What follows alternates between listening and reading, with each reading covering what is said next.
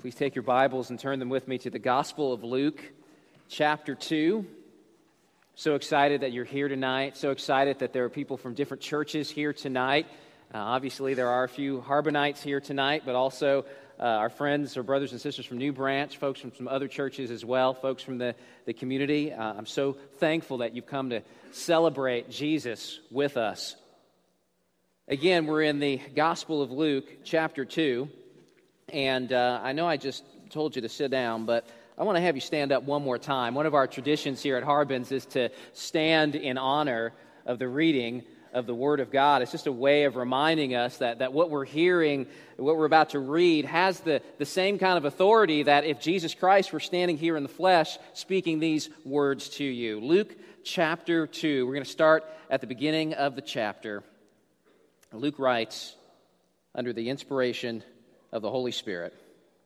In those days, a decree went out from Caesar Augustus that all the world should be registered.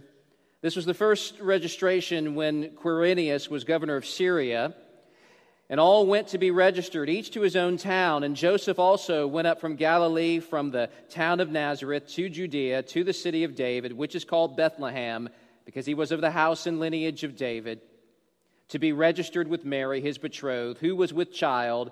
And while they were there, the time came for her to give birth. And she gave birth to her firstborn son, and wrapped him in swaddling cloths, and laid him in a manger, because there was no place for them in the inn. And in the same region there were shepherds out in the field, keeping watch over their flock by night. And an angel of the Lord appeared to them, and the glory of the Lord shone around them, and they were filled with fear. And the angel said to them, "Fear not, for behold, I bring you good news of a great joy that will be for all the people. For unto you is born this day in the city of David a Savior, who is Christ the Lord. And this will be a sign for you. You will find a baby wrapped in swaddling cloths and lying in a manger."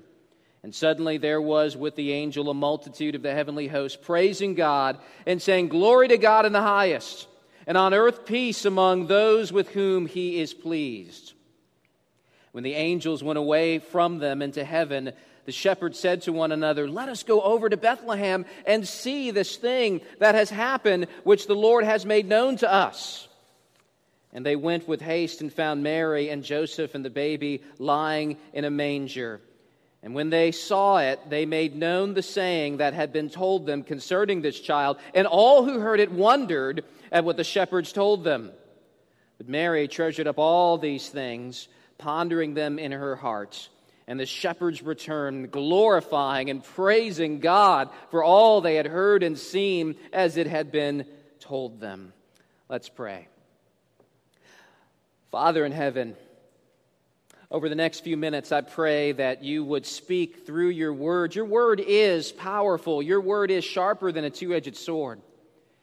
And so, Father, I pray that you would do what I cannot do, which is impact hearts and minds through the precious word of God. I pray it in Jesus' name. Amen. You may be seated. You probably have all heard the saying, familiarity breeds contempt. Sometimes familiarity can breed just kind of a ho-hum apathy. And I do get concerned that that's what happens with familiar passages like the one that we read in just now in Luke chapter 2, where this story, it just becomes part of the background furniture of Christmas. It blends in with all the other background furniture, with the Hallmark greeting card manger scenes, with the precious moments nativity sets that we put up in our homes, with the Christmas pageants where we take pictures of our cute kids dressed in towels and sandals with little canes as they play the role of the shepherds, with phrases like peace on earth, goodwill to men, Ebenezer Scrooge, Tiny Tim, God bless us, everyone, all of this background furniture. And Luke chapter 2 becomes lost in the middle of all the other background furniture of an American Christmas. May that change tonight. My prayer is that as we take another look at an old story, the Holy Spirit will help us to hear what He wants to say through His Word. And one of the things He wants us to recognize this evening is that Jesus is King. Look down with me at verse 11. in chapter 2. Notice that the angel identifies this newborn child as Christ. Christ, that is it's not a name, it's a royal title. It means anointed one. In the Old Testament, the word for anointed one was Mashiach, Messiah. This title Messiah was given to Old Testament kings such as David, such as Saul. These were men who were anointed by God, set apart by God for the purpose of ruling over the people of God. And the notion of baby Jesus being a monarch is strange to 21st century ears. We're not used to the idea of having a supreme ruler, a sovereign, who is totally in charge of everything. But in the Scriptures, Jesus is not revealed as a senator, as an elected official. Instead, Jesus is revealed as king. And not only do we see that this king is Jesus, we also see that this king is God. The angel says to the shepherds in verse 11, "For unto you is born this day in the city of David a Savior who is Christ." And look how he identifies Christ after that. He calls him the Lord. Jesus is the Lord. He's God himself. And if you follow the story of the Bible carefully, that's not shocking. God has always intended to have kingship over his people. And yet sinful, rebellious man rejects the kingship of God, so people turn from God, and instead they put their hope in men. And you see that example actually played out in the Old Testament book of 1 Samuel, chapter 8. And there you have God speaking of himself as a monarch, and he speaks of Israel as a people who has rejected his kingship. And God, if you follow the story, God allows the people to have kings like the other nations have, but he also says, you need to know that these kings won't be like me. They will be harsh, they will be domineering, they will be arrogant. And as you read through the Old Testament, you find exactly that. You find that king after king after king does not fully live up to the expectations of the people. None can fully deliver. None can fully protect them. Many deliberately abuse them. And even the best of kings, like David, who he starts out so promising, he ends up failing and falling drastically short of the kind of king that the people ultimately need, that we ultimately need. But near the end of David's reign, God promises him that a new king will come, a descendant from him, a descendant of David, whose throne will last forever. And roughly 1,000 years after God made that promise, in the fullness of time, in the little town of Bethlehem, an offspring, a descendant of David, is born to a young virgin named Mary. And Christmas marks the coming of that ancient king. And Luke chapter 2 highlights 3 things in particular about this king.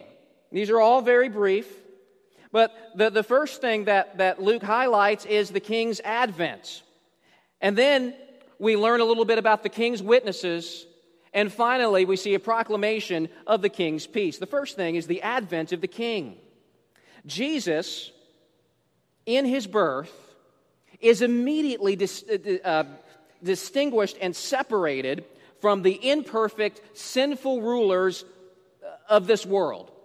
From the very beginning of Jesus' entry into the world, we see a difference between him and other kings. The rulers of this age are proud, they are arrogant, they exalt themselves, they grasp for more and more power. That's true of Middle Eastern monarchs. It's true of 21st century American politicians. The rulers of this age crave respect and applause from the world. They seek to impress those around them. They are like strutting peacocks. They are puffed up and prideful. And yet, what do we learn about Jesus in Luke chapter 2? How does this king make his entrance onto the world stage? He doesn't make his entrance in a royal palace. He doesn't come on the scene in Rome, the epicenter of the world's most powerful empire. He doesn't come charging in on a war horse, cleaving his enemies in two with a sword.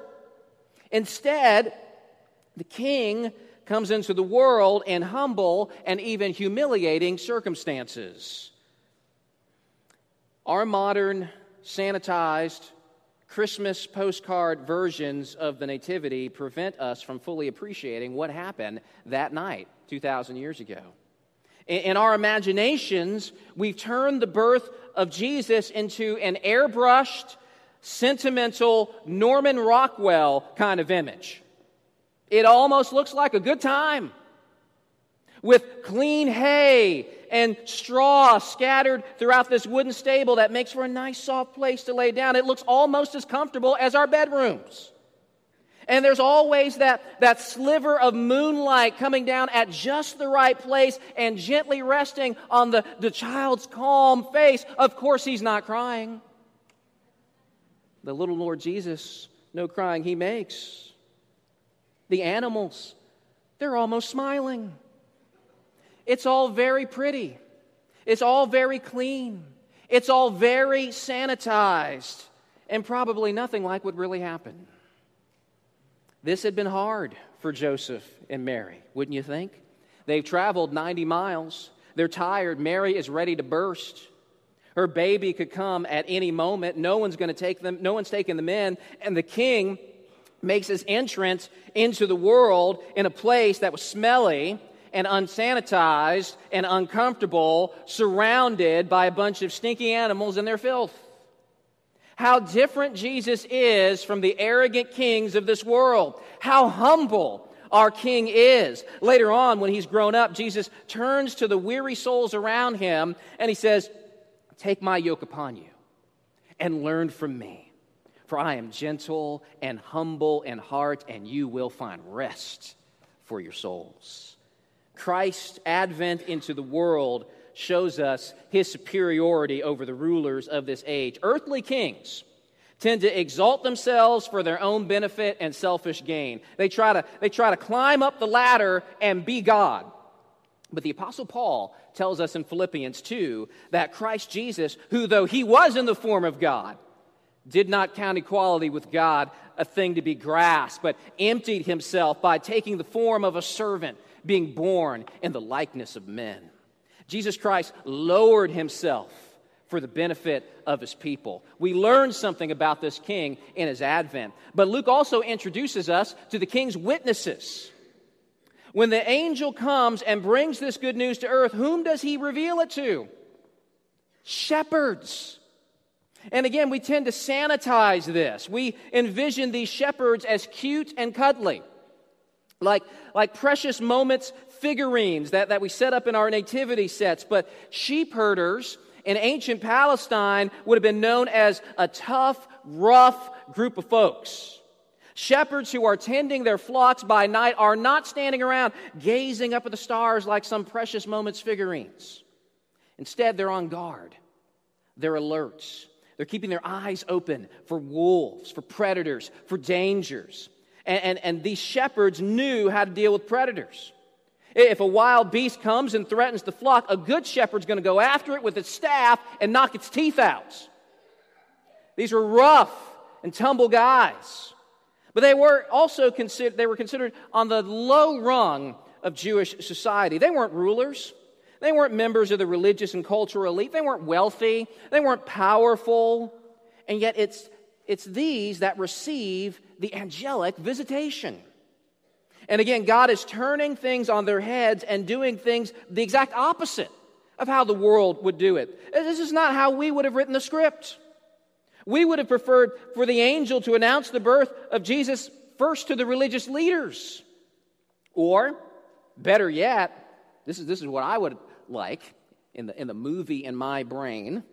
How about having angels invade the imperial palace of Caesar Augustus? Wouldn't that be cool? Caesar Augustus, he was so revered by people that he was called the savior of the world. And so in the movie, in my mind, I've got these angels invading the palace, invading the throne room, and saying, guess what? You're not the savior of the world. The true savior has been born. Bend the knee, Caesar. That's how I would have written the script. Gotten J.J. Abrams to direct it. But that's not how God wrote it. Instead, the first ones to receive the divine revelation that the divine king has been born are a bunch of rough, unschooled, ignorant, at least ignorant compared to the wisdom of this world, sheep herders. And that's so ironic. Because guess what the religious leaders were called back then? Shepherds. And like shepherds with sheep, they, the religious leaders, were to care for and tend to the people of God, shepherding the people and discipling the next generation with the Word of God. But by the time you get to Luke chapter 2, you have a religious establishment in Israel who has forgotten the Word of God. They're not eagerly looking to the promise of redemption that's to come in the Messiah. They're false shepherds. And these false shepherds of Israel, the Pharisees and the rabbis and the scribes, they are held in high esteem. They are honored. They are respected. They're considered by the world to be important and powerful. And God passes over them because they're false shepherds. And instead, God graciously turns to actual shepherds in the fields, these rough, ignorant, non-respectable types. And He sends an angel to them to give them a message. And these lowly shepherds end up doing what the prestigious false shepherds refuse to do, and that's to testify about Jesus, the Messiah. On this first Christmas night just outside of Bethlehem, God is showing us what kind of king the Messiah would be. God's showing us that God's favor does not correlate with earthly fortune. God is not a God of the elite. He's not a God of the rich and famous or the super religious. God rubs shoulders with the outcasts, with the poor, with people that we would turn our noses up at. This is a picture, by the way, of what Jesus' life would be like during His whole ministry. These are the people that Jesus was born to save. The humility of Jesus is so unlike us, isn't it? Born to a young poor girl from despised backwater Nazareth. They had funny accents in Nazareth. That's what everyone else thought. Born in the filth of animals and beautiful angels announcing His birth to dirty shepherds. Here we get a glorious preview of what the King, His character, and His ministry will be like. Even at His birth, this one who is so great is also so humble. He's not a tyrant like Caesar or like Satan. He is a benevolent king. And this is why the angel can say to the shepherds, "Fear not." And this is my final observation in regards to the king's peace. Verse 10, the angel says to the shepherds, "Fear not." Now, when the angel says, "Fear not," he's not simply saying, "Calm down, it's okay, I'm not a monster." He's saying, "Fear not," because it's a natural thing for a sinner to fear. In the very beginning of the Bible, in that paradise of God known as the Garden of Eden, when the first two humans named Adam and Eve, when they heeded the serpent's temptation and they sinned against God, what was their first reaction? Fear. They hid. It's a natural thing for a sinner to fear, to have fear of judgment, fear of rejection, fear of our sins being exposed, fear of death. And that fear has spread to all of Adam and Eve's descendants. It has been spread to you and to me because we share in Adam and Eve's revolt against God. Every single person in this room has sinned and fallen short of the glory of God. And the Bible says the wages of sin is death. And so we have good reason to fear. And yet, nevertheless, the angel's announcement of the arrival of the Messiah begins with these incredible words, "Fear not." Why? Because of the gospel. Gospel, by the way, means good news. And the good news is that peace between God and man is available. Now, this is huge.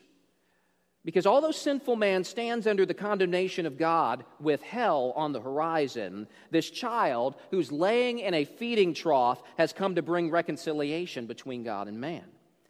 And anyone who has read the beginning of the Bible would not be surprised. God always intended to bring reconciliation. Even as He is bringing judgment on humanity's very first sinners, Adam and Eve, even as He's bringing judgment upon them, He simultaneously is giving them a word of hope. He gives them the gospel. In Genesis chapter 3, verse 15, which some of you know is one of my favorite verses in the whole Bible. I think it's a Christmas verse. And in Genesis 3:15, God turns to the devil. He turns to the serpent who successfully tempted Adam and Eve to rebel against the heavenly king. And he says to the serpent that one day, one of Eve's offspring will come, and you're going to strike the heel of this offspring and wound him, serpent. But in the process, your head will be crushed. You will be overthrown. And everything that was made wrong through sin will be reversed and made right. And thousands of years later, in the little town of Bethlehem, it happens. The promised offspring of Eve, who is the offspring of Mary, who is the Son of God, arrives into the world. And why was he born? He was born to die. The Bible says in Hebrews chapter 2, verse 14, that Jesus became a man that through death he might destroy him who has the power of death, that is the devil, and deliver all those who through fear of death have been held in lifelong bondage. So Jesus comes along as the good shepherd, and he knocks the teeth out of the serpent. He defangs the enemy. Jesus' death on the cross was the head-crushing blow that overthrows the devil. But how? How does that happen? How does the death of Christ defeat Satan and free mankind from his grip? The Bible says in Hebrews chapter 2, verse 17, that Jesus had to be made like his brothers in every respect to make propitiation for the sins of the people. Propitiation, big fancy word, has to do with the turning away of God's wrath from sinners. And Jesus does this through becoming a substitute for sinners who deserve hell. Sinners who were doomed, sinners who were under condemnation. On the cross, Jesus bore the full wrath of God that we deserve. And if Jesus is our substitute, then we have no need to fear death. We have no need to fear hell or fear judgment. Why? Because Jesus has already died on our behalf. He's already experienced hell on our behalf. He has experienced the full wages of sin, and his payment counts as ours and is credited to our account, and therefore there is no condemnation for those who are in Christ. This is why the angel can say, "Fear not." And this is why the angel says in verse 14, "And on earth peace among those with whom he is pleased." There may be some of you in this room that have no peace this evening because your conscience is testifying to you, "I'm at war with God." You just know that deep down inside. You've been in a battle against God for as long as you can remember. Maybe you're thinking, "I want that peace." But the angel said it's only for those with whom God is pleased. So how do I please God? I mean, I'm such a sinner. How in the world can somebody like me please somebody like God? Scripture says in Hebrews 11:6, without faith, it's impossible to please him. Faith. Faith is the means by which God is pleased with his people. And what does faith in Jesus, what does belief in Jesus look like? The Bible tells us, and this was read earlier in the service, it's in John chapter 1, it says about Jesus that he came to his own. Jesus came to his own. Okay, that's Christmas. Jesus came from heaven to earth. He came to his own, and his own people did not receive him. But to all who did receive him, who believed in his name, he gave the right to become children of God. So John equates believing with receiving. When you receive Jesus for all that he is, Savior, substitute for your sins, Lord, King, then you are given the right to become a child of God. Gospel tells us that God has taken the initiative to make peace with sinners. God is offering up the sacrifice of his own Son's blood, which can cleanse you of your rebellion and will take away the judgment that stands between you and God if you believe. So the best response you can have to Christmas right now is to believe in Jesus Christ. I'm talking to you, unbeliever. Believe in Jesus Christ right now, tonight. This will be the best Christmas ever if you do that. There may be others here tonight who have genuinely received Jesus. I know there are many of you here that have genuinely received Jesus. What should your response be? Well, consider the shepherds. When the shepherds hear the good news, when they hear the gospel, what's their response? Is it, wow, that's pretty cool. So anyway, let's get back to work. Is that their response? That's not how they respond to the gospel. Look at verse 17. And when they saw it, they made known the saying that had been told them concerning this child. And all who heard it wondered at what the shepherds told them. And then look down at verse 20. And the shepherds returned, glorifying and praising God for all they had heard and seen as it had been told them. These rough, tough shepherds go back to where they came from, but they go back changed. Life after the gospel is different than life before the gospel. They begin to talk and proclaim and declare what they have seen and what they have heard. They did not keep this word to themselves. They are praising God and they are spreading the good news. Why? Because they can't help it. They can't help but share what they have seen and what they have heard. And we might say, well, those shepherds, they saw and heard something pretty miraculous. They saw angels. They had a word from God. If I had all that, of course I would be telling people about it. I'd be shouting it from the rooftops. I'd tell my friends. I'd tell my neighbors if I had something like that. But you know what? You have something better than what the shepherds have. You don't have a feeding trough with a baby in it. You have a man who has risen from the dead. You have an empty tomb.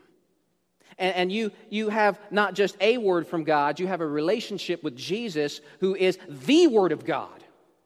And the awe and the wonder that the shepherds have is an awe and a wonder that we should have this Christmas. God, help us, because we've lost that awe.